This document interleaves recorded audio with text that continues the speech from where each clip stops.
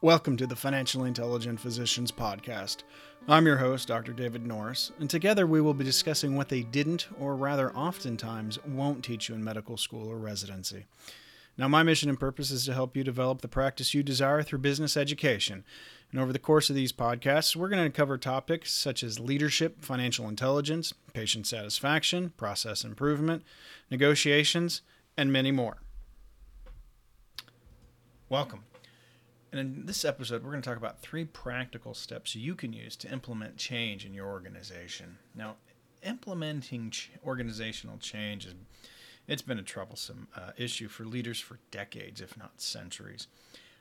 During the 1940s, Kurt Lewin created a model to help leaders facilitate change in their organization. And his model is unfreeze, change, refreeze. 3 basic steps. And they offer a simple paradigm for you to build change into your management plans. The simplest method of understanding the concept is to consider a cube of ice. Let's say you've made pink ice cubes as a summer treat, but thought that your children would enjoy pink ice cubes shaped as unicorns. You're also out of dye, and you don't want to make a special trip to the store. So to create the change you wish, you're going to have to unfreeze the cubes, place the colored water in a new mold, and then refreeze the water. Creating change in your organization is actually kind of a similar process. The first step is to unfreeze the organization, and then change the organization, and then refreeze it to the new model. So the first step is unfreeze. Change can only begin after you, as the leader, have identified the need for change. Only then can you begin to develop the change you need in your organization. It involves identifying the status quo and breaking it down. And this involves developing a compelling message showing why the change is necessary. We want to lay out why the status quo won't work anymore. You might include financial data such as revenue or income or costs or productivity metrics, or better yet, even patient satisfaction data. You will likely challenge your coworkers and your employees' core beliefs as you do this. You're gonna bump up against their beliefs, their values, and their attitudes as you try to unfreeze your organization. Just like when you might add on to a building, you're going to want to reevaluate the foundation. You're going to take that same process as you try and unfreeze the organization. Be prepared to put everyone off kilter a little bit. And just know that you're going to get pushback from it. No one likes change for the most part, and some strong emotional reactions might ensue as a result of your work. But stay the course. By forcing the organization to reevaluate their core beliefs, their foundations, you're going to unfreeze the current situation and prime them to initiate the change that you need. So what you first want to do is you want to determine, the first step of step 1 is to determine the required change. Survey and outline, diagram the current state, and understand how the change will push you closer to meeting your mission and purpose. The next step is that you're going to want to generate support. You're going to want to elicit and gain the support from stakeholders and the employees. And then finally, spend time crafting your message.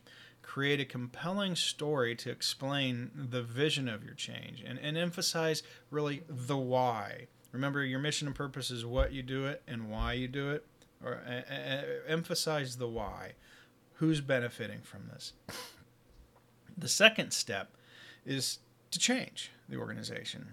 And once you've thawed, you've unfrozen the current situation, it's time to apply the mold of change that you desire. Now, expect your people to be uneasy and uncertain about this change.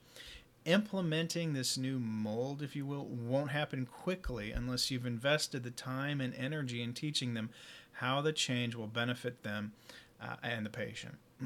The change you're implementing must support your mission and purpose, and it's always good to reinforce your mission and purpose by implementing this change and getting their buy-in.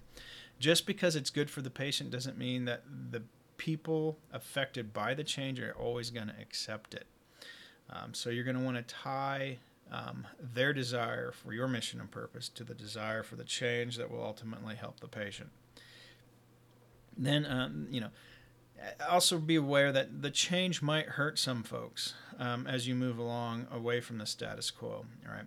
Others, they might eliminate a position or eliminate a particular job duty or something. Just be aware of that. Also, others, they might take a while to recognize the real value of this change, but as a good leader, you will be able to anticipate these situations and work to minimize them. And really the key to all that is good communication. Communication will be crucial and will require a lot of time invested by you as the leader. A hands-on approach actually might be necessary as you lead change into this new mold. So the first step you're going to want to take as you change the process is communicate often. Always be communicating.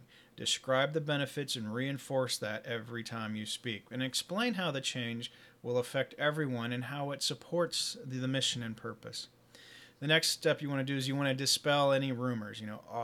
Answer all questions openly, honestly, and quickly, and deal with the problems immediately.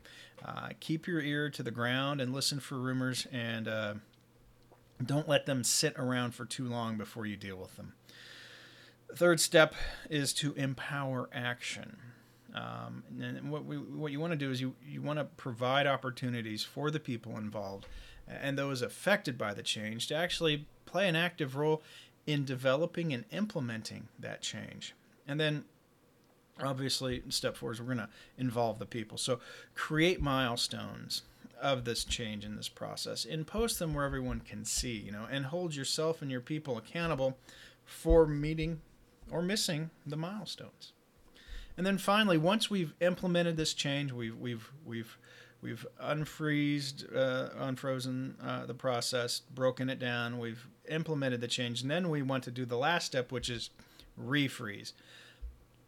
So once the changes have been made and they're accepted and they're meeting our metrics by the people of the organization, you want to freeze that change. You want to lock it in place.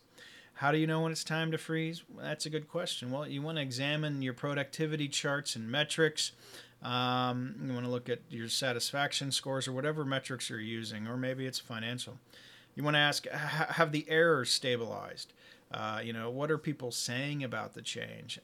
Is there any more pushback from this change? What's the behavior of those people involved with this change? Even though change is constant, a brief period of time where stability exists is important for the people in your organization.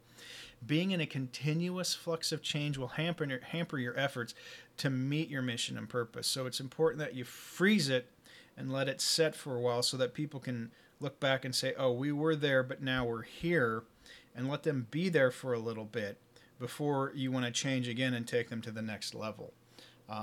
Give them a little bit of stability.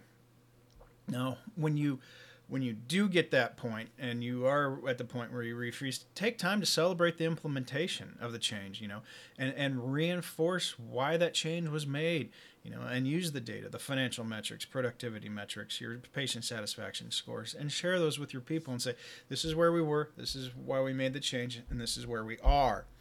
And also take time to name those folks who were instrumental in implementing the change and give them the credit. So in summary, when you want to implement change, this actually, I think, is a pretty easy model for you to kind of get your head around. It's unfreeze, break it down, examine the foundations, see what's wrong, break down the status quo, decide where you want to go based on your mission and purpose, implement that change, always be communicating, and lead your people through the change. And then once you get there, stop, refreeze it, and give your people a break. Well, I'm very happy you've decided to invest in yourself today. It is probably the best investment you'll ever make. Thanks for listening, and if you're enjoying these podcasts, please share them with your friends and colleagues. I hope you have a wonderful day, and I'll see you next time.